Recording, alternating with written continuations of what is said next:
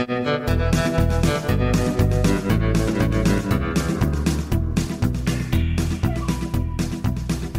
one and only COVID restriction that Republicans support. Welcome to the Texas Take, the number one political podcast in the great state. I'm Scott Braddock, editor at QuorumReport.com and ace reporter at the Houston Chronicle and HoustonChronicle.com. Jeremy Wallace is here as well. Hello, sir. Oh, how are you doing? I'm okay. I was traveling the state a bit. I got a little bit of the Jeremy Wallace schedule going on where I was, traveling around down to Houston, down to Lake Jackson, back to Austin, all within 24 hours. I'm not sure how you do it, but people will sometimes say, hey, Scott, must be nice. I see you on Twitter. You post the pictures of smoking a cigar, having a drink or whatever. When I travel, I've got to build in downtime. I can't do this like you do, where it's one city after another after another after another. I've got to take little breaks, if I'm going to have any durability at this. So there were a lot of things going on this week that, and I say this all the time, a lot of things that I could prioritize just about any way on this show. I could start with any of these stories, or almost any of them, because they're all interesting, and believe me, we'll be engaged in all of them. There'll be some really interesting conversation about each and every one of these issues that we get into. But I'm going to start with the border again, and I have come to realize a couple things, Jeremy. One, there's only one COVID restriction that Republicans are a fan of, and that's Title 42. Right? Title 42 is at a base level a COVID restriction, right? This was put in place during COVID under the Trump administration to make it easier to reject migrants because of concerns about COVID-19. Well, everywhere I look, and you name the Republican, whether it's Chip Roy, former President Trump, Dan Patrick, Greg Abbott, whatever, they're all saying that COVID's over.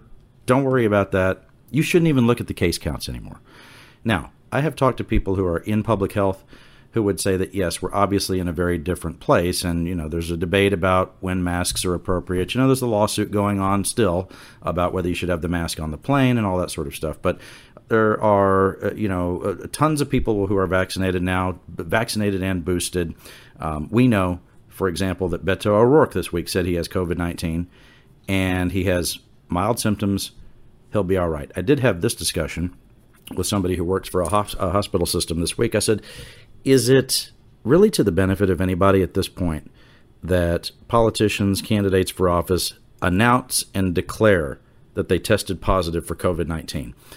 Because, people will think, oh, wow, this prominent person got COVID-19, but they said they were vaccinated and boosted.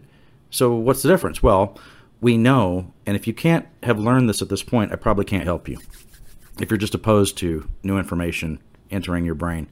If you're vaccinated, then that greatly reduces the chance of it being a very serious case, right? We know that the new strain and strains are less severe and that the vaccine keeps you out of the hospital, right? So that's why you would want to maybe know that someone like Beto O'Rourke got COVID-19, but that his symptoms are mild and he's going to be fine. So there's an ongoing debate about that.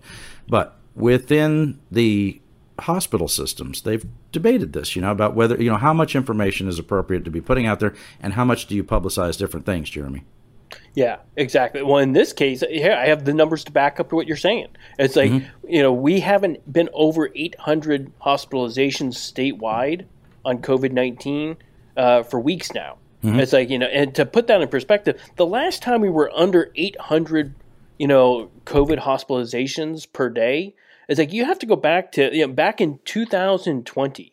Remember when Bernie Sanders was in San Antonio celebrating his victory in Nevada during the presidential primary and was going to become the presidential nominee for sure? Seems like a long time ago. That's how long ago it's been. But we haven't been in this good of a situation for the hospital systems, at least in terms of COVID, than we are right now. This is, it's a good sign. Again, like you said, people are boosted, people have this in them, and so if they are getting COVID, it's not putting them in the hospital. And so the system is a lot less stressed than it was just a couple months ago. It's hard to, it's funny to think like, a month or two ago, we were well over 1,000, people in hospitals, and we are nowhere close to that right now. And let's hope that continues. So Governor Abbott continues to fight with the Biden administration. He and our Attorney General, Ken Paxton, they're fighting over Title 42. And at the same time, you have Abbott putting troops on the border between Texas and Mexico. At one point in the last couple of weeks, shutting down cross-border trade at the international bridges. And what did Abbott say in all of his comments about this? He said that people on the border, people in Texas, and people elsewhere in the country have been, quote, shouting at the Biden administration to not discontinue Title 42, which again is a COVID restriction. Now, if they want to be tough on the border and they want to militarize the border, then the border's going to be different, and there are going to be consequences for that are going to be just really, at this point, tragic. You look at what happened right after we wrapped up the show last week. There were reports that a young man from North Texas, was he from Arlington? Arlington. This young man, Bishop Evans, was killed when he drowned in the Rio Grande trying to save some people. Senator Roland Gutierrez, who's a Democrat from San Antonio, said the Texas Senate needs to investigate exactly what happened here. We have seen the problems over the last several months with Operation Lone Star. They culminated last week with the drowning of Bishop Evans. Bishop Evans' family deserves to know the facts of what and how he passed on. His community deserves it. Our Texas community deserves to have answers into his death, the deaths of the other 4 guardsmen.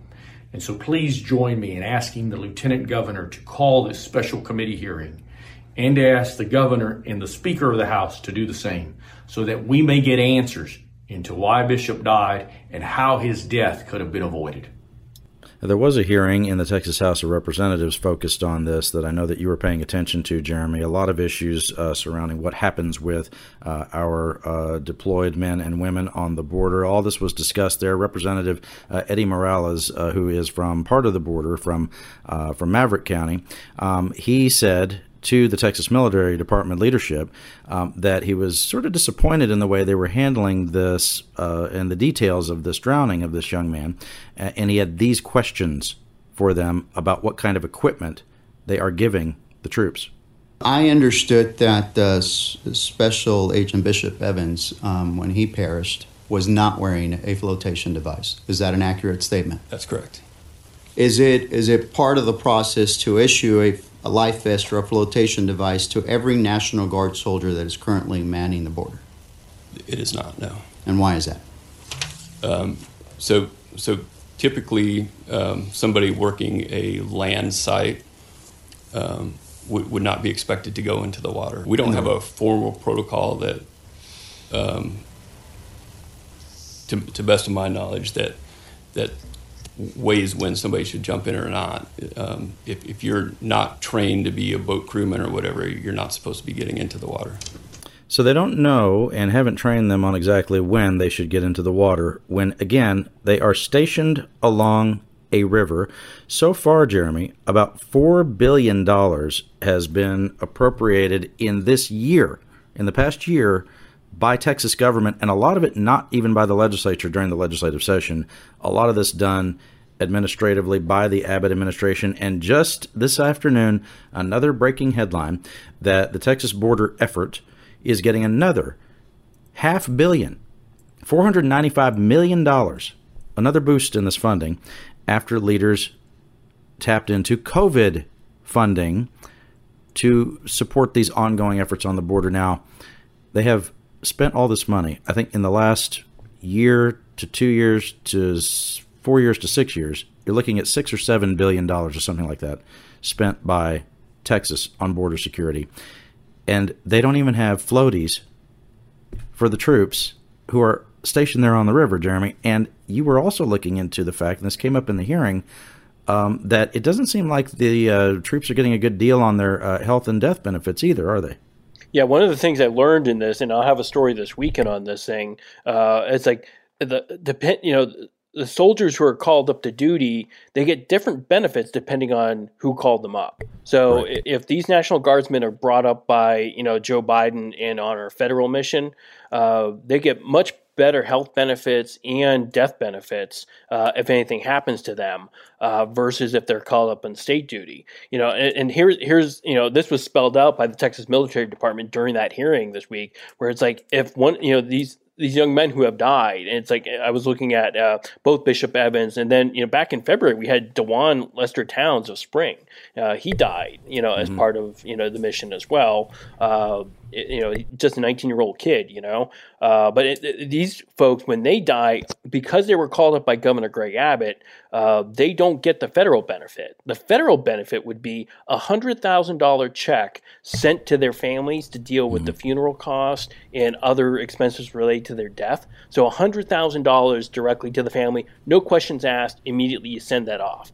But because these folks died on state duty, they are only eligible for the workers' compensation death benefit, which is 75% of their civilian pay. So if these guys were making, say, $50,000 a year, they're going to get up to $37,000 spread over a series of weeks. Yeah. And their family will have to pay for the funeral up front and then seek reimbursements up to $10,000 for the funeral. So, what looks better to you? Just getting a $100,000 check and being taken care of, or going through these hoops through the workers' compensation program to kind of get the benefits? And it's all again, it's crazy to think, in the case of Bishop Evans, he had previously been on a federal mission. And so if he had been, killed in the line of duty after Joe Biden called him up, his family would be taken care of completely. But in this case, since he was on state duty, it's a whole set of different rules. Right. And so now the pressure is starting to kind of mount on the legislators to do something about this. There's been bills over the years to kind of look into this. I talked to Representative James White, who's, of course, leaving the Texas legislature.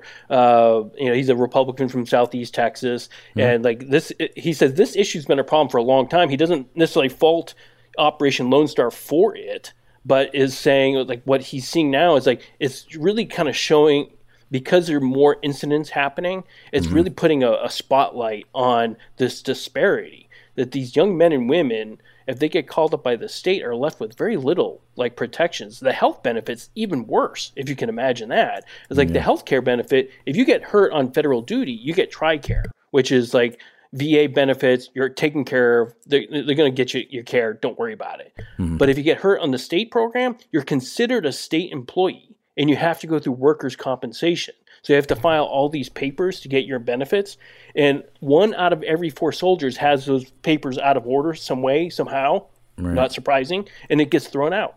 And so these guys aren't even getting their benefits when they're getting hurt on duty, and so they're left with bills and unpaid or not even getting paid from their regular job because of something that happened to them on duty. So this disparity has gotten so little attention, right?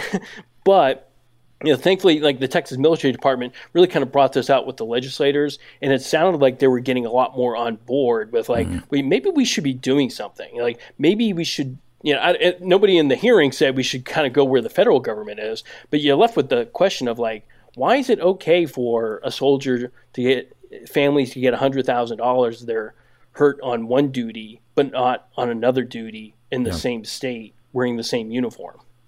Yeah, doing basically the same functions. I mean, it could be the same job. Literally, Biden has soldiers on the border in other parts of the border, but not these guys, right? And so you're okay, so if a soldier, a National Guardsman in New Mexico is hurt right now on the federal duty, he's covered. Texas guy on the border, he gets hurt, he's not covered because he was brought up by the governor. It's what a weird glitch in the system that is adding stress to these family members who have just lost somebody in their families, right? It drives me crazy to think that after all they're going through, they're now not getting this benefit that maybe some of them thought was there, because they're, when their kids signed up for this, Right. They didn't understand all the bureaucratic aspects of all this that you're talking about. And when you start to look at all of this adding up, billions of dollars spent with very little oversight, you have these folks who don't have the equipment that they need, which is something that was brought up by Abbott's critics on the left and the right. Right. You had Alan West saying a version of that, Beto O'Rourke saying a version of that, and then you pile on top of that because of the governor's actions, it's starting to look more like a war zone down there, and actually having deaths start to pile up. More families have to deal with the reality of what you're talking about.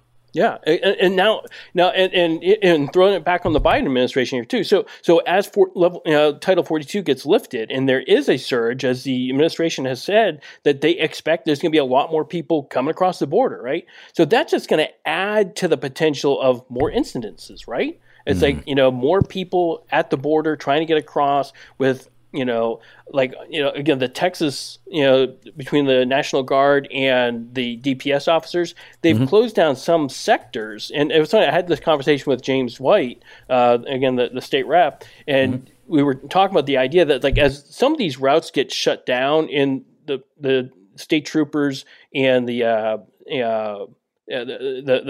Texas military department do shut down some of these sectors. It's not like the cartels on the other side are going to say, oh, I guess we can't come across anymore, we're just going to give up. It's like, no, they still have millions and millions of dollars in shipments of all kinds of stuff that they're trying to get across, right? So it's just only going to make it more intense down there, right? You got more people, more stress on the cartels to make their money, and you have more of our, like, men and women, like, on the border in harm's way. So more trouble's coming. And there's nothing that the legislature can do because they're not in session, right? It's not like somebody can pass a law that says anybody who dies during Operation Lone Star gets the same benefits as, like, a young man or a young woman called up, for active duty by the federal government. It's like, it just should be the same. Like, I don't have too many biases in the world, but that just seems obvious, right? If you're going to put your life on the line for the country, and if you do it on the state border and you die, we should take care of you. It's like, we should take care of your family, right? All of this from the Abbott administration just doesn't seem that well thought out. And, it's an indication, like you said, it came out of your conversation with Chairman White. The fact is that we haven't seen this kind of an escalation of state military on the border with Mexico, I guess, ever, right? I mean, we've had we've had deployments on the border before, but this is ramped up in a way that is brand new. And so when you put that much stress on the system, things are going to break. Now, in Washington, the Homeland Security Department Secretary Alejandro Mayorkas was testifying about Title 42 going away. And what Republicans were blasting him with is part of what you said, which is, okay, even the Biden administration expects thousands more immigrants to be coming across the border. Chip Roy from Central Texas was just hammering on Mayorkas. You know how these hearings go. A witness is sitting in front of them, and it sounds a lot more like the members of the committee giving a speech than actually trying to get any answers from the person who's sitting in front of them. Mr. Secretary, do you know what this is? This is a mobile morgue, a body trailer, needed by counties in South Texas overwhelmed by dead migrants. That particular trailer is filled with these bodies, 27 bodies that were stored in this mobile morgue in South Texas with dead bodies of migrants. Dead bodies like this one found on a ranch just 3 weeks ago in South Texas. A dead migrant. Somehow that's compassion. How about the dead bodies found by migrants? Compassion. How about the ranchers who had to walk out of their door, and this is what they faced. Gentlemen with rocks threatening a rancher in South Texas, only able to be saved when they were able to bring their dogs out to scare the people away in order to save themselves. Or the fact that you've got houses being attacked, you've got livestock dead on the side because we've got ranches wide open. How about the little girl here with a brand on her arm? A little girl with a brand on her arm because of your policies. A little girl here in the desert found by ranchers trying to save their life. And how about the lost voices for people dying from fentanyl? What that leaves out is that the folks who are coming into the United States are coming from places where conditions are even worse than what he's talking about on the border. Immigration 101. Why does anybody move from one place to another, Jeremy? It's because they think that where they're moving to, they'll have a better life than where they are, right? If you live in Texas and there's a job offer in Pennsylvania or California and it's double what you make in Texas, you move there, right? And you incur some cost, and it can be a difficult journey sometimes, not as difficult as coming from the Northern Triangle countries through Mexico up into Texas. It's not as difficult as that, and it's not deadly like that, and you're not having to fight drug cartels to get through to a better life like that, but bad things are happening. Now, if we want to unwind all of the COVID restrictions all across the United States, there is some hypocrisy in saying that we're not going to get rid of the one and the only one that these folks don't want to get rid of is the one about the border. If we're going to get rid of every other COVID restriction, then I think fair-minded folks might say, you know what, there's time right now, and it is time for a real conversation about immigration reform, figuring out how to deal with all these folks who are coming in seeking asylum from the places I'm talking about, and how we deal with that, rather than just saying the border is shut down because the Biden administration's not for that. President Trump, he would have kept it in place, but guess what? He lost. So now we're going to move forward in a different direction. And Republicans have not been willing to come to the table. Some have, but fewer and fewer over the years come to the table about a real immigration reform package of legislation. The last time that a prominent Republican was in favor of that was going back to 2006, 2007, when George W. Bush, governor of Texas, president of the United States, when he would say, family values don't end at the Rio Grande, that we do benefit from immigration, and we need to have a comprehensive look at this, which has not been reformed since Reagan in the 80s, right? They have not had a real whack at this since then. And people will say to me, Scott, what is it about illegal you don't understand? What is it about illegal immigration that you don't get? How many times have I had to hear that, Jeremy? The realities of immigration and what is going on our border, it's nothing like what was happening in the 1980s. Things are different. And so we need a law that would be in concert with the realities that we have now. But nobody seems willing to have that conversation. Yeah, well, and for good reason in some ways, right? Politically, look at the backlash George W. Bush got, after he tried to dive into that while he was president. His approval ratings tanked with both Democrats and Republicans. And then remember the Gang of Eight, one of the many gangs of eight, when Marco Rubio, tried to work with the Democrats to get an immigration reform through a comprehensive plan. He got branded by the right as being for open borders. He's for amnesty. Laura Ingraham just savagely attacked him day after day on her program. I remember watching them every single time.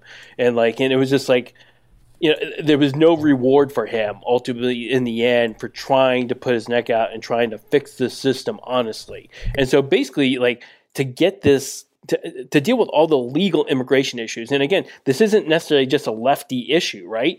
On the right side, the home builders of Texas would love to have a conversation with y'all about how we can have legal work status for people to come over and help them out. They can't keep up with the construction needs of Texas for housing. Why are rents going up? Why are prices going up? Because the supply isn't there because we don't have enough people building homes. And a big part of that is we don't have the workers to do it. And we used to be able to rely on the work visa programs to do it. But the limitations on that right now, they haven't been updated. Like you said, we have not updated, what we want out of immigration in the new era. The new era is you think of all those software jobs and all the computer jobs that weren't around in the 1980s when we were kind of crafting some of these laws. Right. It's the need right now for programmers is totally different now. And who gets a share of the visas? And it's how many visas should there be? Those questions just nobody in Congress wants to talk about it. No. It's like, Well, what are we supposed to do?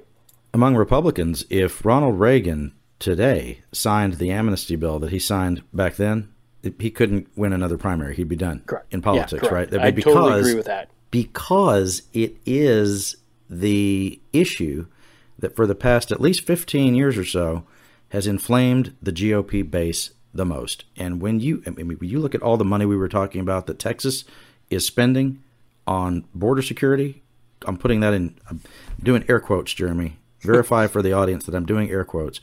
When I say border security, who knows what they're really doing with it. There's very little accountability, and we see all these troops down there, and there's bad consequences like we've been talking about. But when you ask Republican primary voters the question, is Texas spending too little, just the right amount, or too much on border security? From the GOP, it always comes back that they're not spending enough on it. It just doesn't matter what that dollar figure is. It's never enough. You're right. Why don't they spend $1 quadrillion on it? Yeah, an actual just start making jillion. up numbers. Should the state of Texas send $1 gazillion dollars? And somebody would say, yeah, sure. They would say double it, and we'll go from there.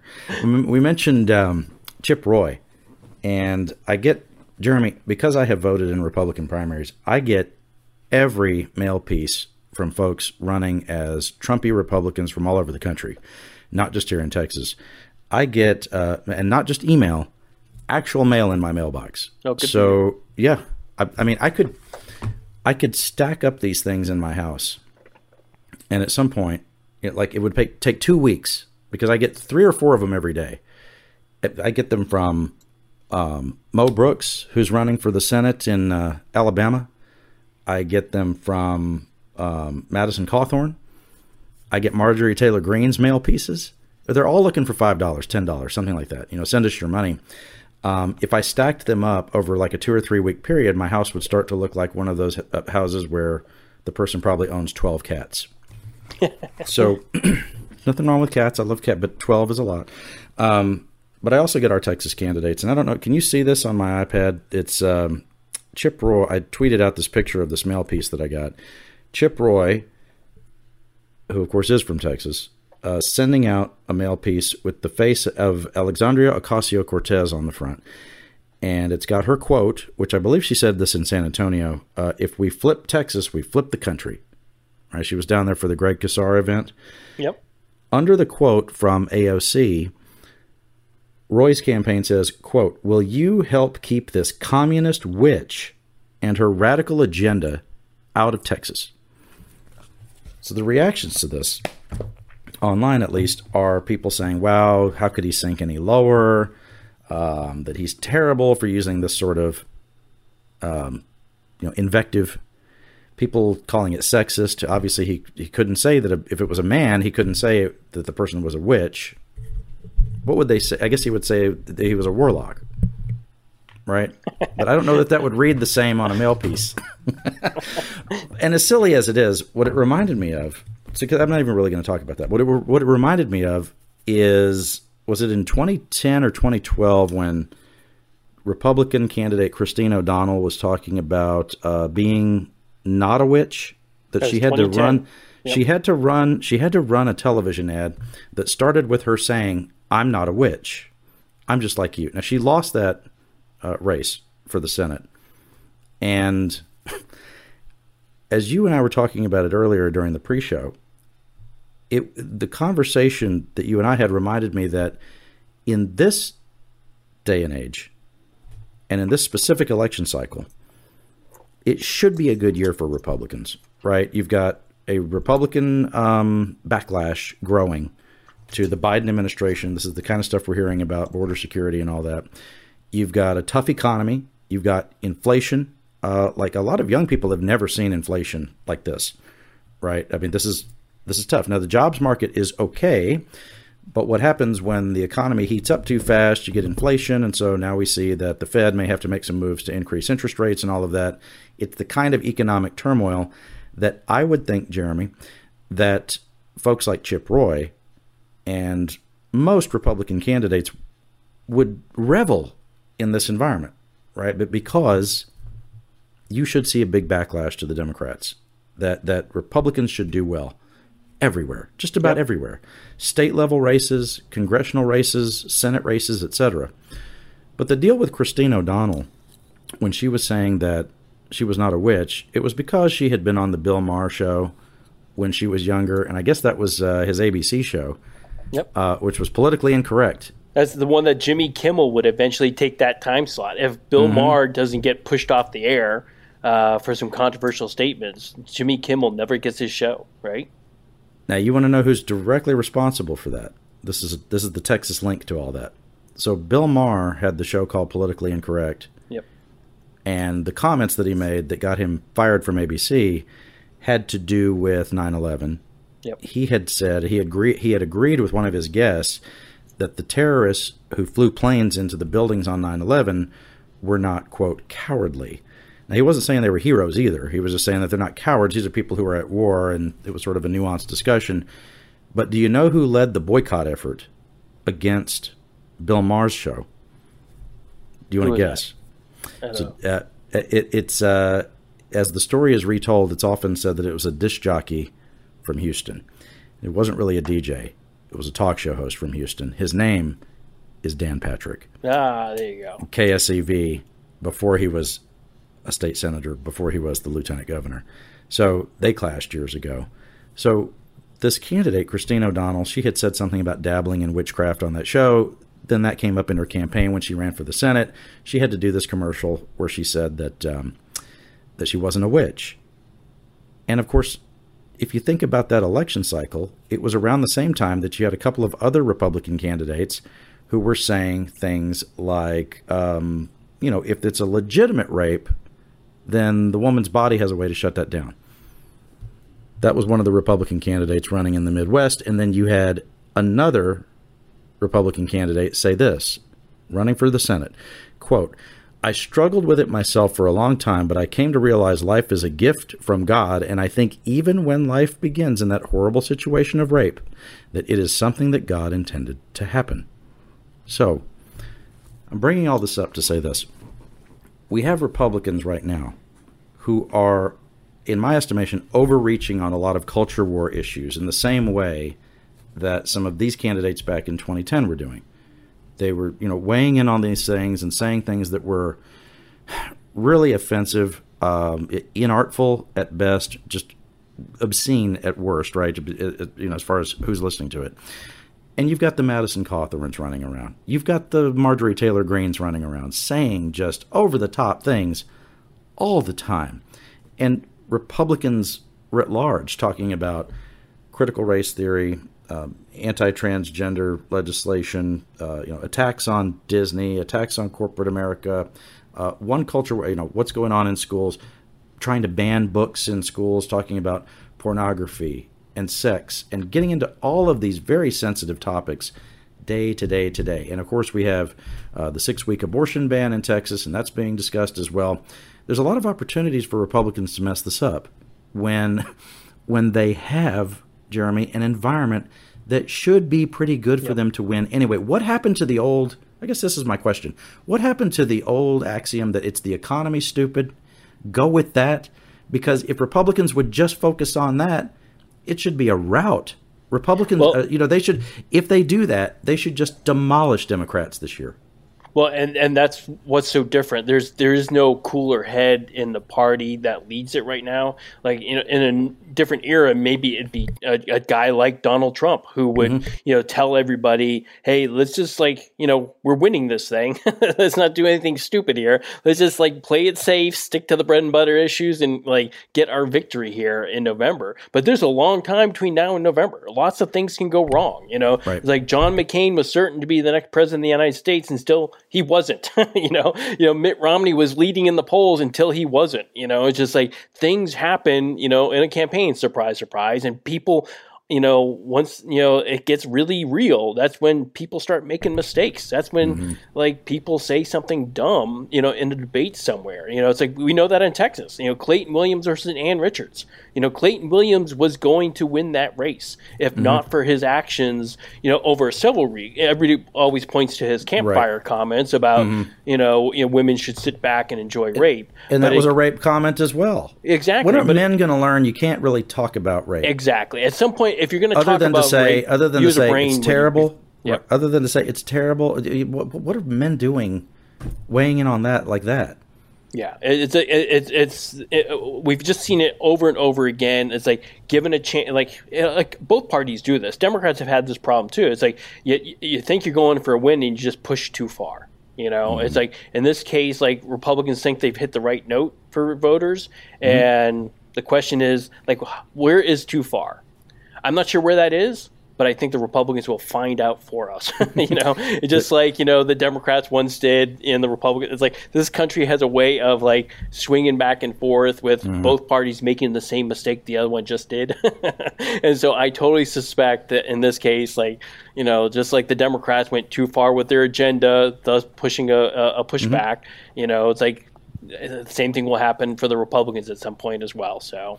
Maybe one thing that's different is that because of this sort of ping-ponging back and forth between Republicans being in charge, Democrats being in charge, if you think about when Trump came in after 2016 and he had a united Republican government in D.C., what was the big thing that they got done was their tax bill, right? Do people even remember that?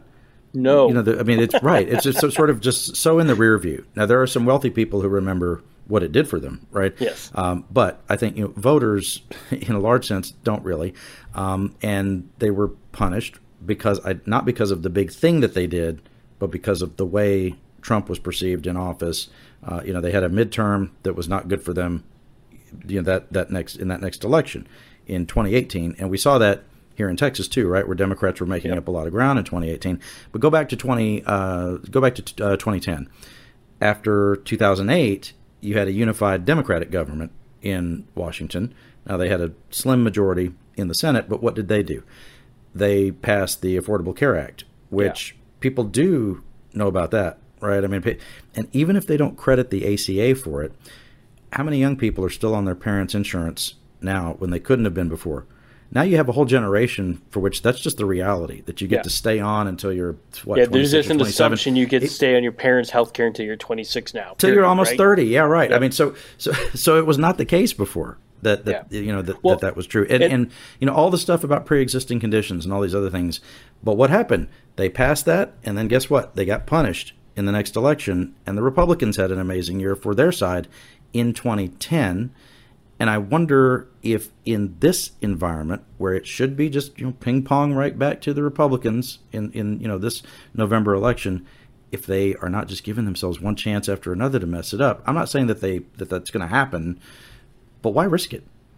Yeah, and I'd be derelict in my self-promotional duties to not bring up the fact that, as Chip Roy is saying, we need to keep AOC out of Texas, not to remind everybody about the story I wrote a year ago in which I pointed out that AOC has been in and around Texas since 2005.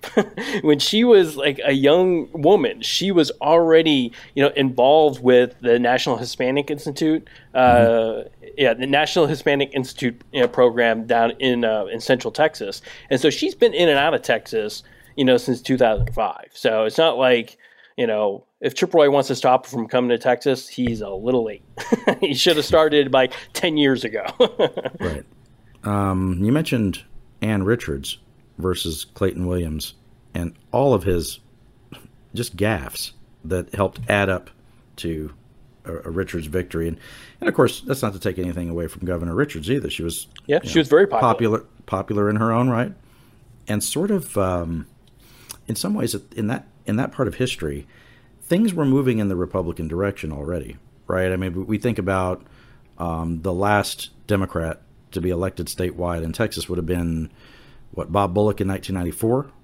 Yeah. Right? So there still was a little bit of back and forth at that point, early 90s into the mid-90s, that it wasn't quite solidly Republican statewide just yet, right? That there was a little give and take, and it wasn't a sure thing, right? That one side was going to win or the other. Both sides really had to compete for it, right? And so gaffes like that could cost you.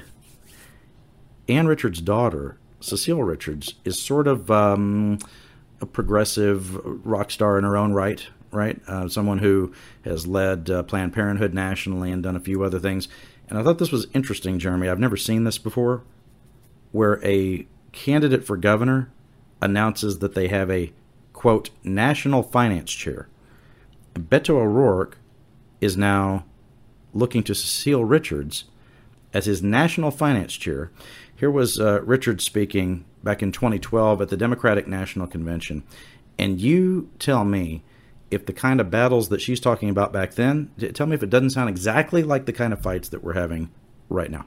On day one, they came after women's health, and they haven't let up since, right?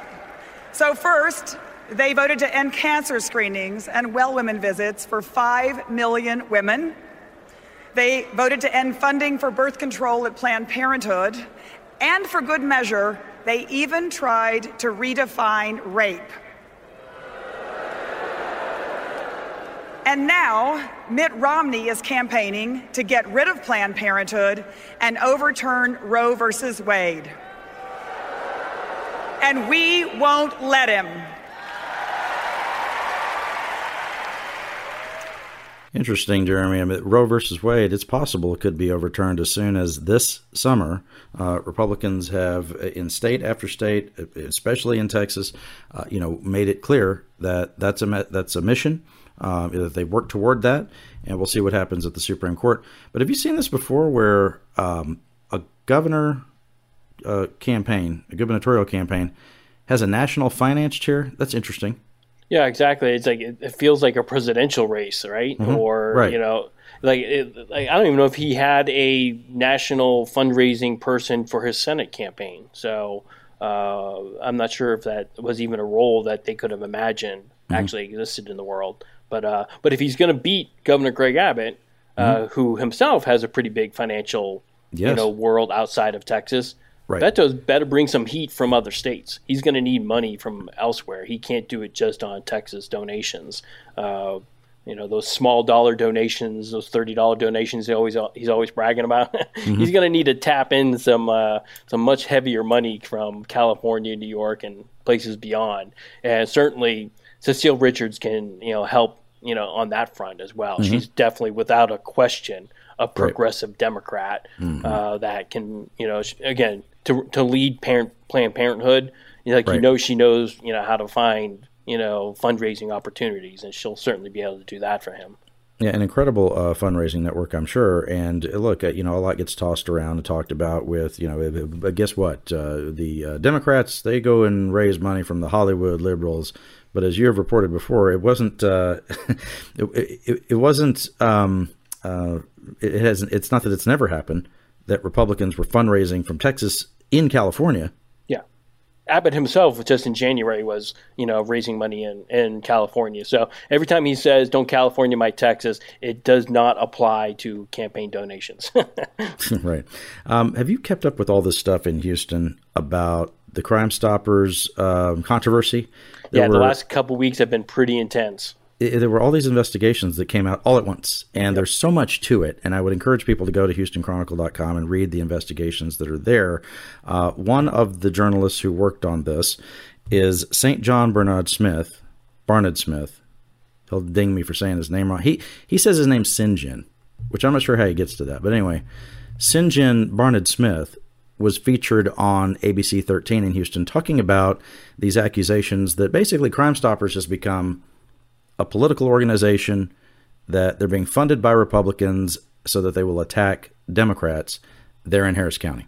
One of the things in the course of my reporting and looking at this was this allegation that some had raised that this was financially driven. And one of the things I was just curious about was how Crime Stoppers gets some of its funds. Houston Chronicle public safety reporter Sinjin Barnett Smith details in his months-long research report that funding to Crime Stoppers from a routine $50 judge-ordered probation condition decreased dramatically. The Chronicle found in 2017, Crime Stoppers received $630,000 from the initiative.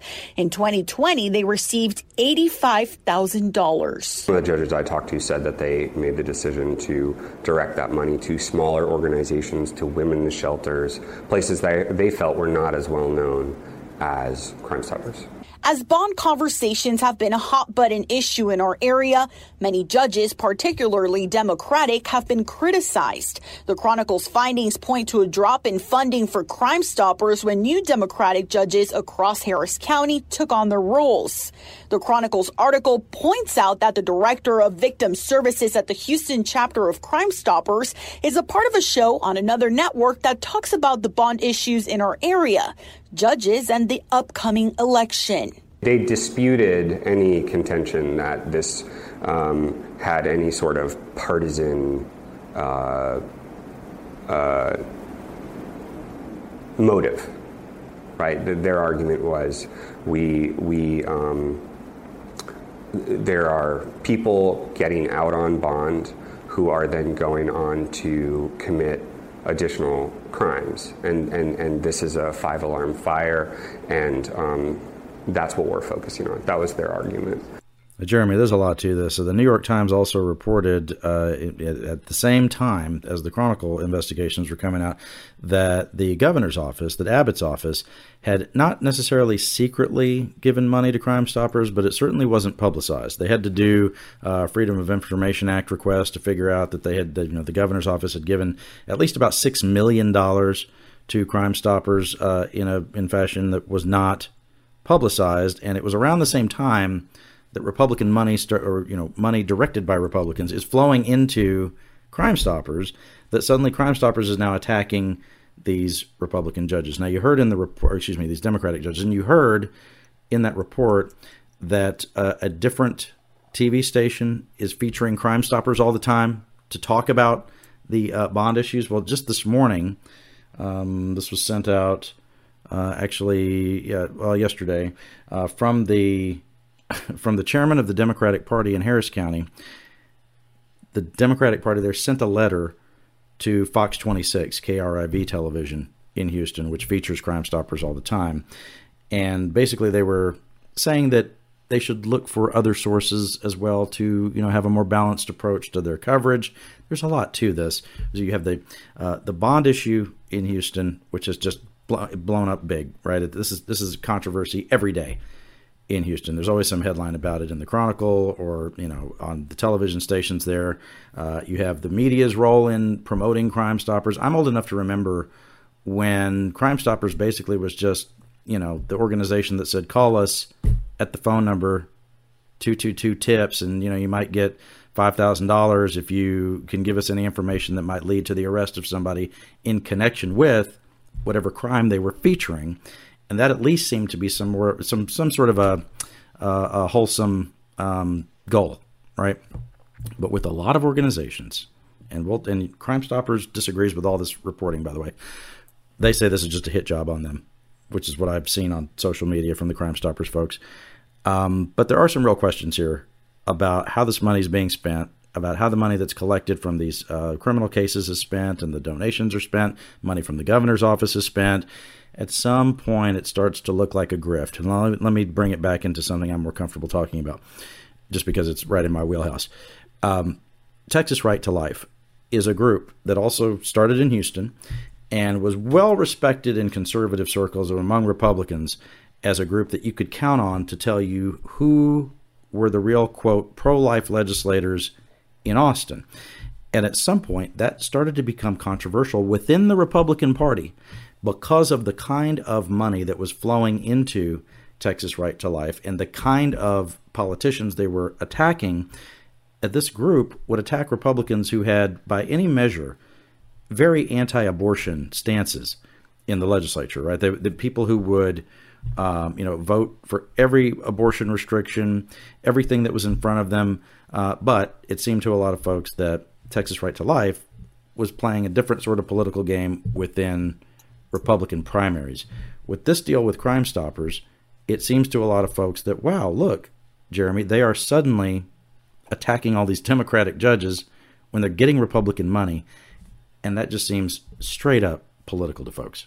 Yeah, and certainly a group with Crime Stoppers, again, I just remember in San Antonio, you'd see the segments on the news, they'd usually have student actors kind of filling in to almost put on a performance of the crime that happened. It was kind of a must-see TV during the local news, and then and again, it was right. You put, call tips, in what happened on this thing. And so it has a mom and apple pie type of thing. But right. As the Houston Chronicle investigation has shown, the different Crime Stopper programs throughout the state just do different things with the money. There are probably some that just, are by the book on just kind of how they handle it. And then others pay their directors more money. They have bigger office spaces. They have more parties, and, other things that aren't necessarily related to, solving crime or helping the police solve crime. So, yeah, I'd really encourage people to kind of look at the Houston Chronicle work on this, on the investigative, team. There's so much to it. Yeah, they've done a lot of good work on that, just kind of pointing out just kind of how this program started and just kind of what it's doing now in different parts of the state. Yeah, and the Crime Stoppers leadership, they had a few things to say at Harris County's Commissioner's Court about this. That it's if you want to really dig into some drama, this is one that you can do. Read all of those stories and all of the nuance, all the arguments about it. It is pretty fascinating stuff. Let me wrap up here with something that was just remarkable this week. And like I say, so many things happened this week. It'd be easy to forget about different things that had happened. So let me highlight this here at the end. Positive, Jeremy, positive news. You know what I do here? That's what we need. You know what I do here is, just good-natured stuff, right? I had somebody saying, why are you so, critical of everybody all the time? I said, I'm very good-natured. What are you talking about? One of the cases we've been following closely is the case of Melissa Lucio, who's the mother of 14 from the Valley, who was set to be executed in Texas on Wednesday. And it didn't happen. Her execution was delayed by the Court of Criminal Appeals, which is the highest criminal court in Texas. And Texas, unlike a bunch of other places, has a bifurcated system where the people who live in Texas don't even know this. The Texas Supreme Court is the highest civil court, so lawsuits go there, right? And criminal cases go up to the Texas Court of Criminal Appeals. And that court said that the execution should be delayed and that the original trial court down in Brownsville in Cameron County should reopen the case and look at new evidence, because so many questions have been raised. We talked about the hearings that were held on this case where the district attorney in Brownsville had said that, look, it was probably the case that the execution might be delayed because there were so many outstanding appeals in the case. But this result goes a little further than that and says that the trial court, basically she gets a new trial. Well, some amazing audio here. Jeff Leach is a chairman in the Texas House from Collin County, and he's been sort of leading the charge on this. He's one of the criminal justice reformers on the Republican side, and he called Melissa Lucio, who's in prison on women's death row in Texas, to let her know, and he called her 2 days before she was set to be executed. He called her to say that was not going to happen. Hello? Melissa. Yes. Hey, this is Jeff Leach. Yes, sir. How are you today? I'm doing fine. How are you? Good. Have you heard the news? No, what? You haven't heard the news yet? No, what happened? The Court of Criminal Appeals issued a stay of your execution for reinstate. Are you serious? Are you serious? Jeremy, you can hear how excited she is, but she's clearly overwhelmed. And look, she's been in the justice system now since 2007. That's when this happened. And so has been in court, has been in prison on death row for all this time. She wasn't, when he said that to her, she wasn't even really sure what was happening. Oh my God! That is wonderful! Oh my God! What does that mean? Well, it means you're going to wake up on Thursday morning, and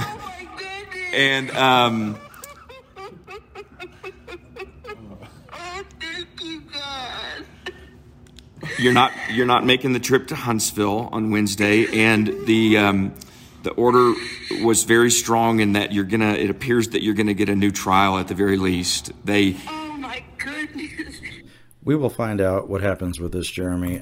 It is often standard operating procedure that an execution will be delayed, and that's not always the case. But a lot of times people don't really start paying attention to these death penalty cases until the very end, when a lot of advocates will come together and start to say there are all these questions about what has happened in this case. And a lot of times those advocates, they would probably be frustrated with me for saying that, because they'll say, well, we've been bringing it up all along. Well, suddenly it's in the news, right? Because the execution date is approaching, time is running out, the drama starts to run high.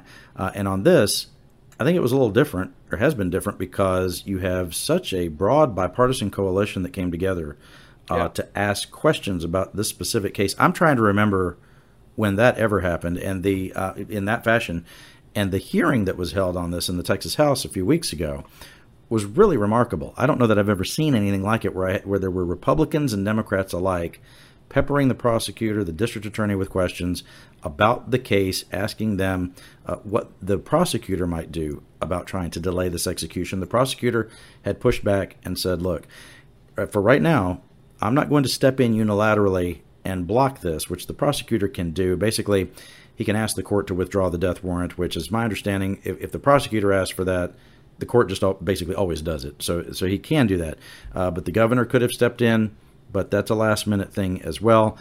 But if the prosecutor had asked for the death warrant to be withdrawn, or the governor had stepped in with a 30-day delay, that wouldn't have been, at least as far as the supporters of Lucio, that wouldn't have been as good a resolution or as good a development as they got from the Court of Criminal Appeals this week, which was to say not only is the execution delayed, but the trial court's also going to go back and look at the facts.